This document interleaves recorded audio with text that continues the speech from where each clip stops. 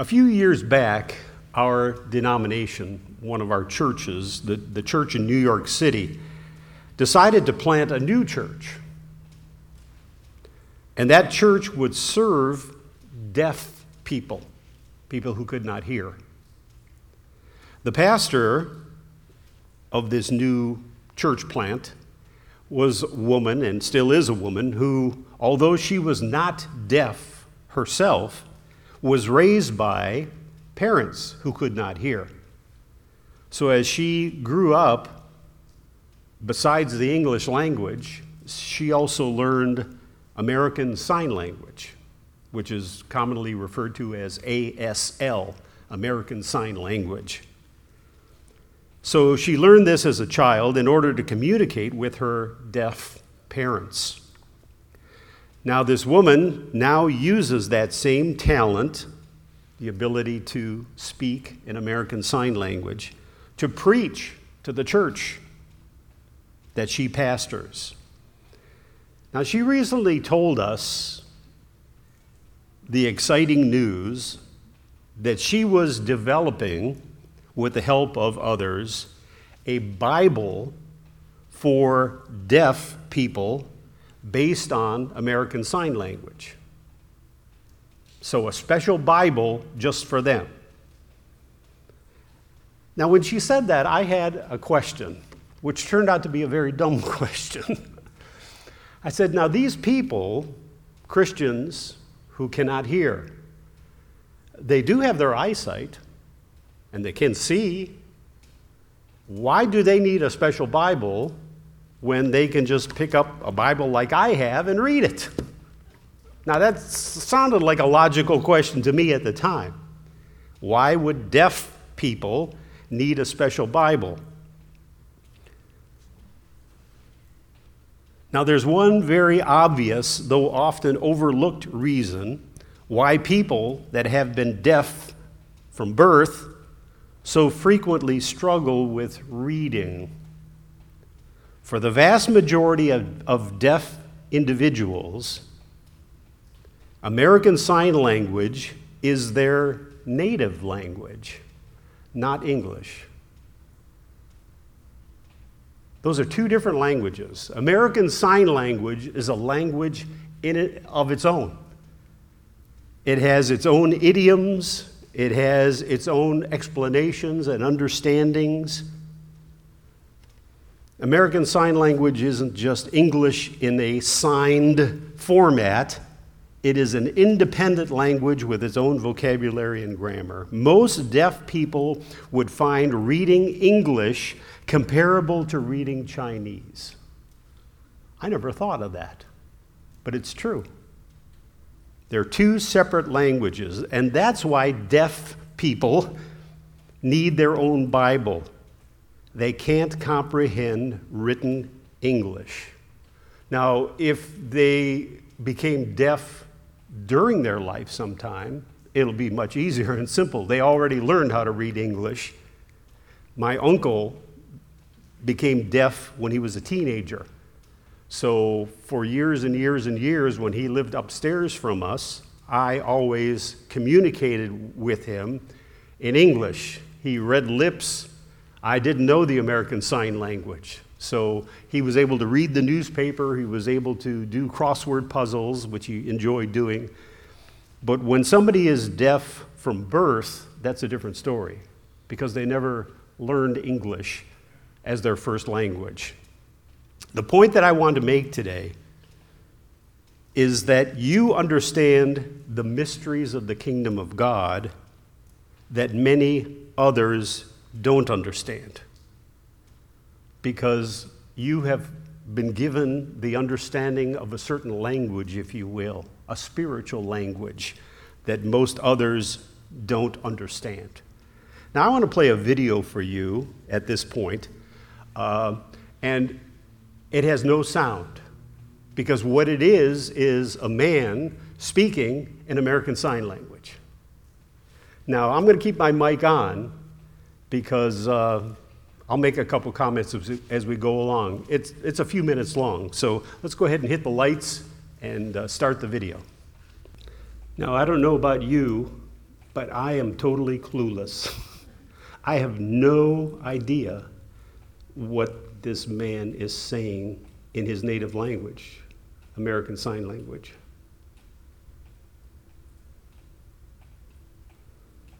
Now, in a couple minutes, I'll inform you what he's saying, but see if you can guess.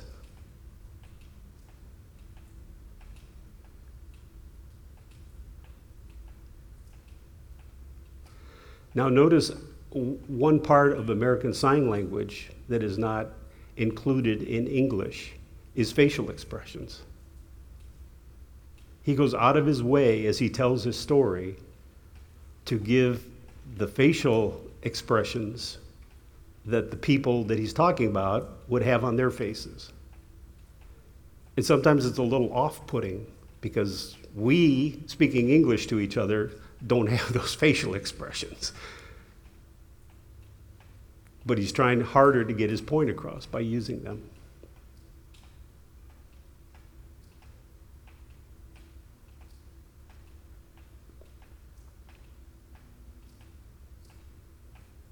Now, I'll give you a hint. He's speaking from the Bible.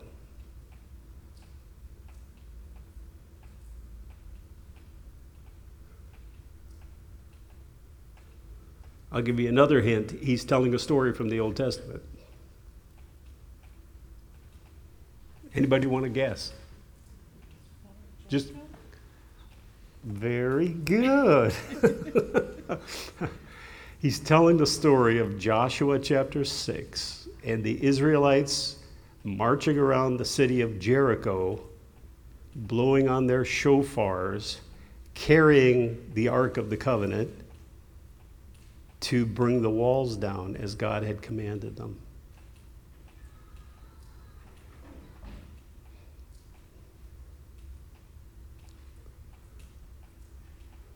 He keeps looking up at the people on the wall of Jericho. He's carrying the Ark of the Covenant.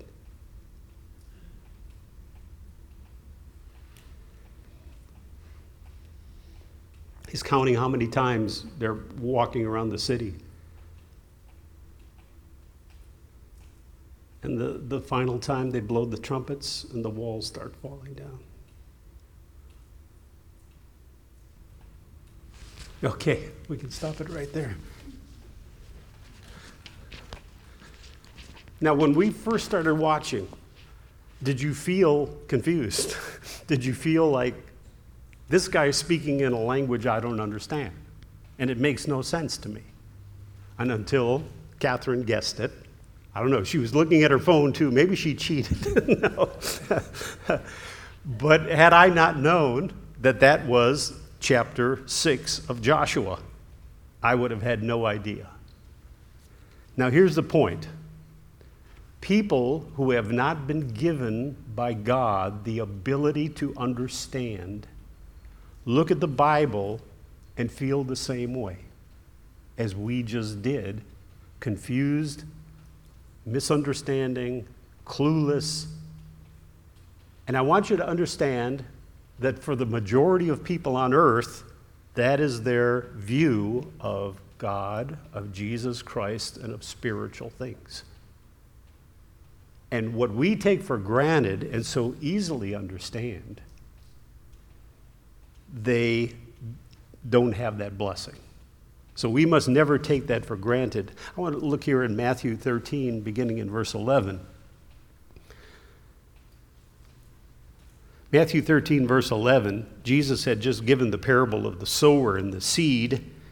He replied, "The knowledge of the secrets of the kingdom of heaven have been given to you, but not to them," not to others, not to the world in general.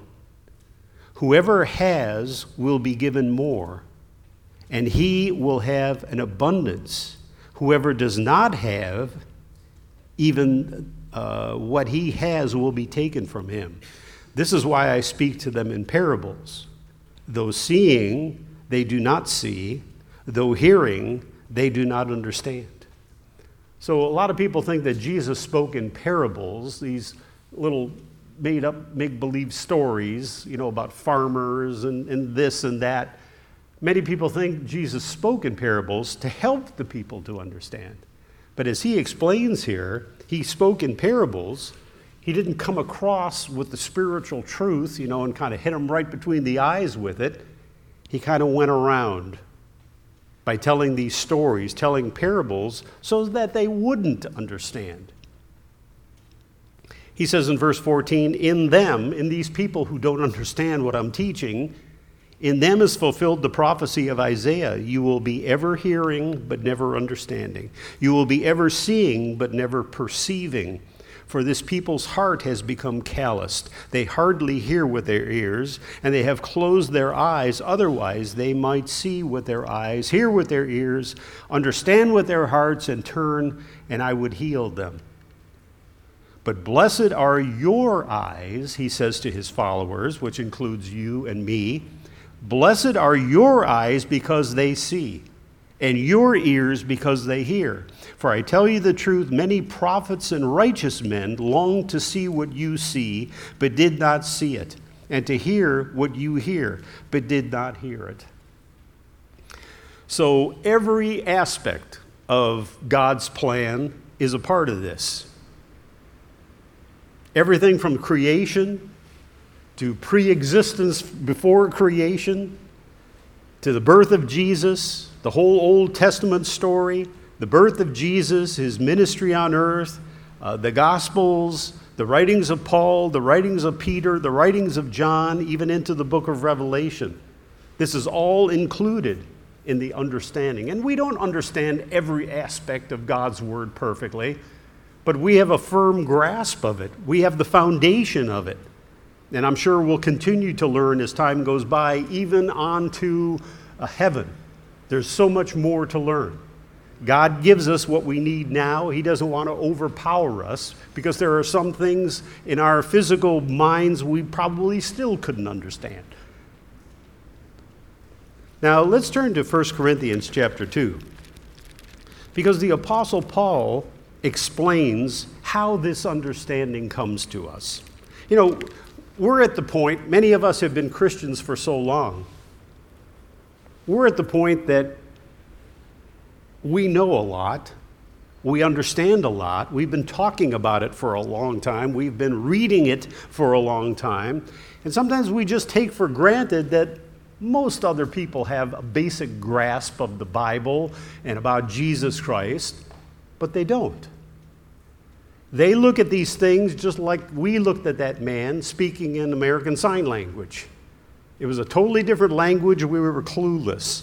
Spiritual things, and what the Bible says about spiritual things, are like a completely different language to most people in the world today. So don't assume that people basically understand, what you talk about and what you believe in. They really don't. But Paul explains how this understanding comes to us, and it comes to us through the Holy Spirit. It's a miracle in our lives that somehow we, from time to time, take for granted. In this 1 Corinthians chapter 2, Paul is writing to the church in Corinth, and they had a lot of problems in the church. You go through both books, 1st and 2nd Corinthians, you read about some of the attitudes and problems that the people were having, church members. One of the things they were doing is trying to solve their problems. They were relying merely on human wisdom to try to solve the problems in the congregation. They were valuing worldly intelligence and philosophy above the Christian message. They were kind of leaving God out of the picture. So Paul writes a corrective letter to them. And notice what he says, 1 Corinthians 2, beginning in verse 1. He says, when I came to you, brothers and sisters, I did not come with eloquence or superior wisdom as I proclaimed to you the testimony about God. Didn't use fancy words, spoke in everyday language that the people could understand. He didn't put a lot of prominence on himself or put the spotlight on himself. He was humble in his approach. Verse 2. For I resolved to know nothing while I was with you except Jesus Christ and him crucified. So he didn't get off on long discussions about, this or that. It was a basic message. Jesus and him crucified. He says, I came to you in weakness and fear and with much trembling. My message and my preaching were not with wise and persuasive words, but with a demonstration of the Spirit's power, so that your faith might not rest on men's wisdom, but on God's power. So, Paul's preaching wasn't based on human ideas, but on the Holy Spirit's inspiration and power. And I try to follow that example. I don't come to you with a lot of my weird ideas about life and this and that. We try to stress God's word. And I try to explain it to you as basically as I can. Because I have to understand it first before I can preach it to you. And I understand basic things. Okay? Don't try to use fancy words that nobody understands. Try to keep it basic and simple. He goes on to say in verse 6, we do, however, speak a message of wisdom among the mature. So he's talking about spiritual wisdom. And he's preaching it to the spiritually mature, just as I am today, right here. But not the wisdom of this age or of the rulers of this age who are coming to nothing. No, we speak of God's secret wisdom, a wisdom that has been hidden and that God destined for our glory before time began. None of the rulers of this age understood it, for if they had, they would not have crucified the Lord of glory. So what Paul is explaining here is, but when we acknowledge Jesus as our Savior, and when we commit our lives to him, we're blessed with a special gift from God. The Holy Spirit comes to dwell in us, and we find that we start understanding things, spiritual things, more deeply and more profoundly. Now, I've often wondered how that process happens exactly.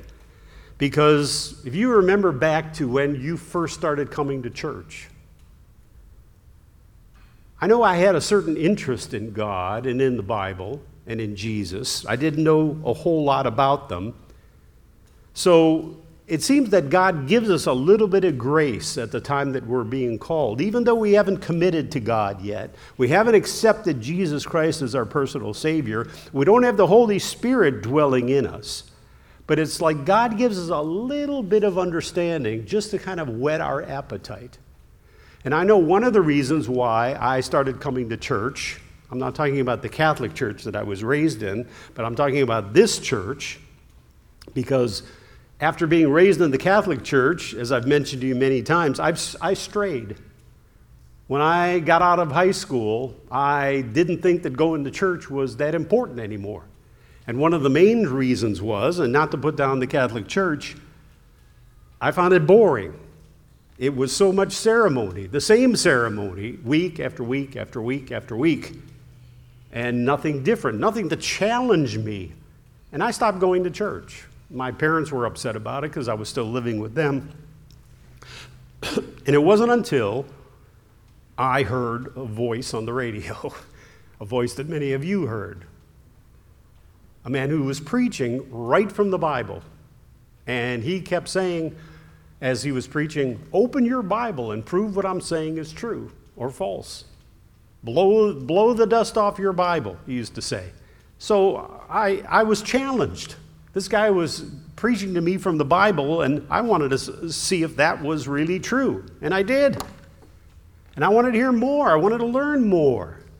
So I started coming to church, and I was excited because whatever minister was up there preaching to me, and it was this denomination, challenged me and was teaching me things that made sense. And you see, already the Holy Spirit was giving me a little bit just to see if I was interested and I was following along.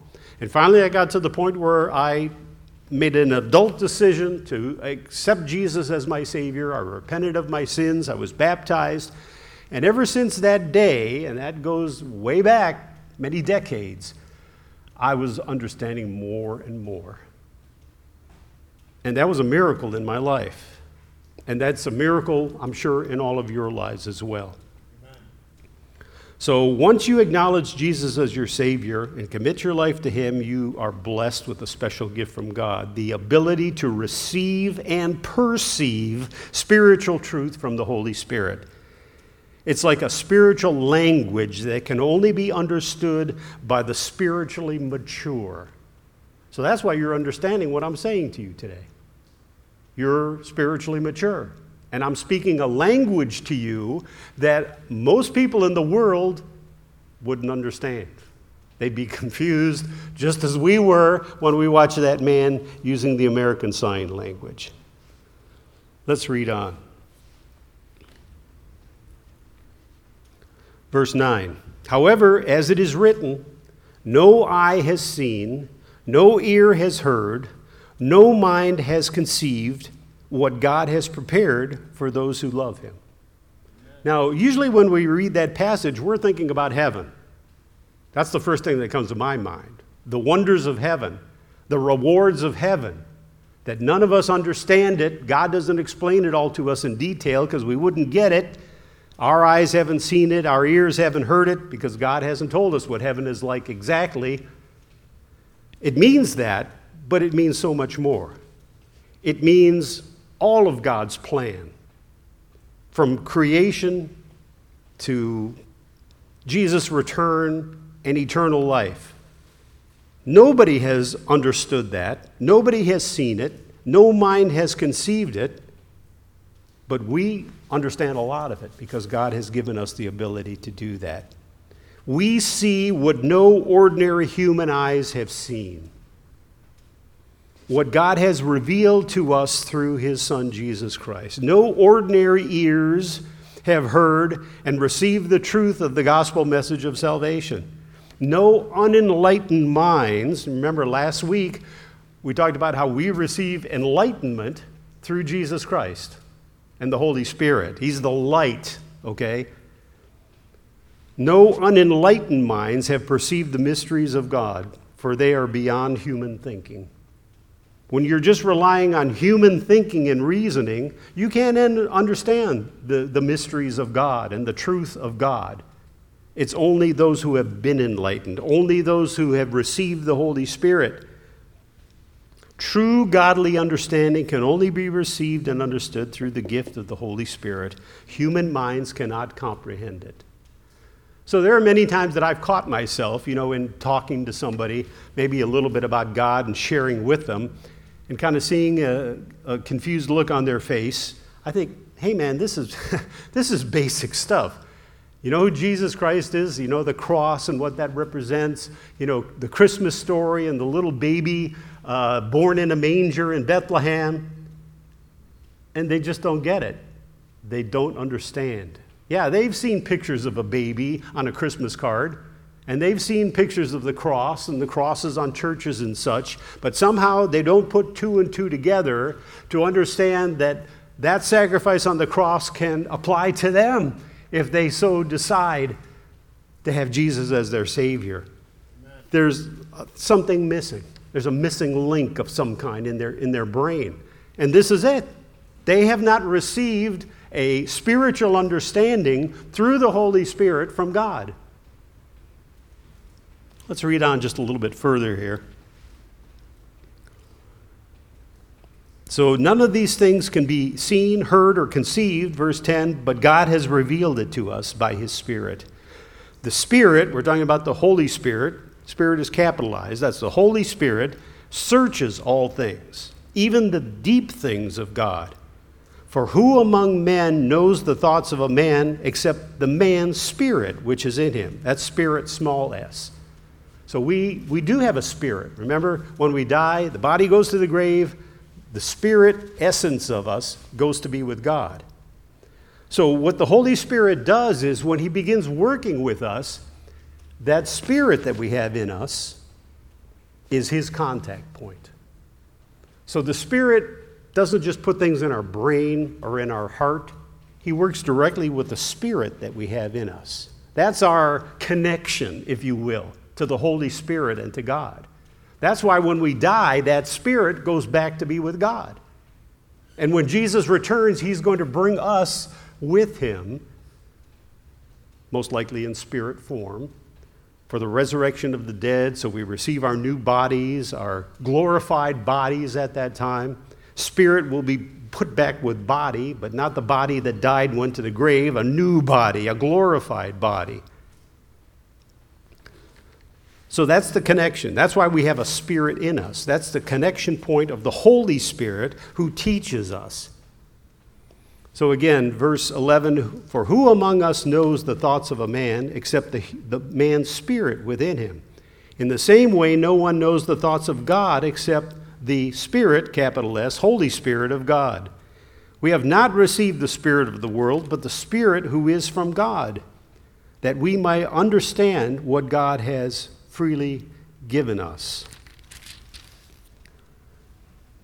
So, we don't have the spirit of the world, any thinking or reasoning that eliminates God from the conversation. We have the Spirit of God. You know, I shared with you before my experience. You know, I've gone to school many years over my life, and I still remember the one class that I hated the most. The one class that I couldn't stand going to. I had a lot of reading to do for the class, and every book that I read for this class bored me terribly, and it was agony to have to read through them. And the class was called, it was a college class, it was called philosophy. Philosophy. And I don't know if you understand what philosophy is. It's people who try to explain everything without God in the picture. So philosophers talk about how we ever got here. And they talk about things like evolution, how we came out of the swamp, or nowadays they talk about how we came from another planet, on a spaceship, or, millions of years ago, or whatever the case may be. And then they talk about life, why life is the way it is, why we experience this, why we experience that. And all of these writings, and they're very depressing, they're very demoralizing, and the main reason is because all of these philosophers are trying to explain existence apart from God. Now, we've been Christians a long time, and we can't imagine trying to explain everything without God in the picture. Because we believe it was God who created all things. He pre-existed before the earth and the universe was ever created. We can't imagine going through our life, going through trials, going through joys, without God in the picture. Amen.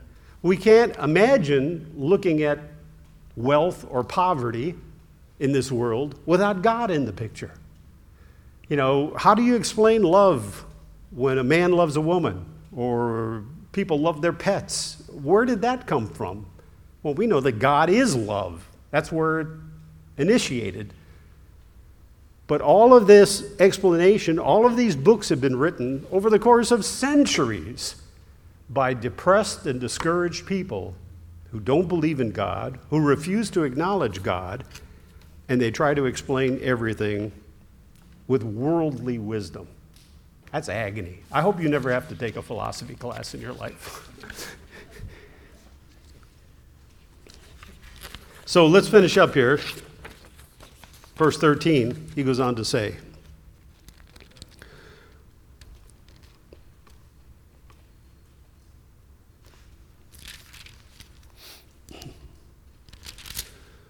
this is what we speak, not in words taught to us by human wisdom, but in words taught by the Spirit, expressing spiritual truths in spiritual words. The man without the Spirit, the man or woman without the Spirit, the Holy Spirit, does not accept the things that come from the Spirit of God, for they are foolishness to him, and he cannot understand them, because they are spiritually discerned. So unless you know American Sign Language, you had no clue what that guy was talking about. Unless you have the Spirit of God, which is given to you when you accept Jesus as your Savior, and you grow in the Spirit, And the Spirit starts off with you real nice and easy, and you understand basic things. You're enjoying the milk of the Word. But as time goes by and the years go by that you're a Christian, He starts to feed you the meat of the Word, which is some deeper things, some heavier things to understand about God, about this Christian life. They're spiritually discerned. Verse 15, the spiritual man makes judgments about all things, but he himself is not subject to any man's judgment. So what does that mean? Well, if you know people who do not have the Holy Spirit, they're not qualified to judge you because they don't understand your life. They don't understand where you're coming from. They don't understand who your Savior is, who your God is. They don't understand the Holy Spirit. So sometimes people kind of criticize us behind our back. Oh yeah, that guy's a Christian. Well, let's see how he acts. We'll try to catch him up and see him make a mistake or use a bad word or something we can accuse him for because he thinks he's so much better than we are. No, we don't think we're better than anybody else. But what the Bible is saying is that person does not have the right to judge a spiritual person. Believers are not subject to the opinion of unbelievers. Amen. Because they don't know anything about us. They don't know where we're coming from. They don't know who our God is, and so on. Verse 16, for who has known the mind of the Lord, that he may instruct him? But we have the mind of Christ. So bottom line is, whether you realize it or not, and I hope you now do, you have been given a very special blessing. In this world today, a rather rare blessing, spiritual understanding. And never take it for granted. Never take it for granted. You know, I always get down on myself when I catch myself not reading the Bible enough. Now, I read it every week. But I think, when I first became a Christian, I used to read my Bible all the time, and my understanding was so limited because I just had a little bit. The Holy Spirit just gave me a little bit of knowledge and understanding, and I would read more and more. But now as I've grown into Christian spiritual maturity, I understand so much more. Why don't I read more? Because how much deeper can you go with God's Word? I don't think there's any limit. You just go deeper and deeper and deeper. Our spiritual insight is a precious gift from God, but you know what? Knowledge in and of itself is not enough. We don't come here to just learn knowledge. We don't read the Bible just to learn knowledge. We are invited to experience Jesus in a personal way. Amen. A personal way. And you need an understanding to get to know him more, but you also have to experience him. We're invited to have personal fellowship with him. And that's the word communion. Personal fellowship. Amen. So today, we're going to have a chance to come closer to him through this sacrament, ceremony. We don't just come closer to Jesus Christ when we have the communion bread and fruit of the vine. We're to be coming closer to him in communion, in fellowship, every day, whether we have communion or not. But what this is, it is symbolic. It is a sacrament. It is a physical act that teaches a spiritual lesson.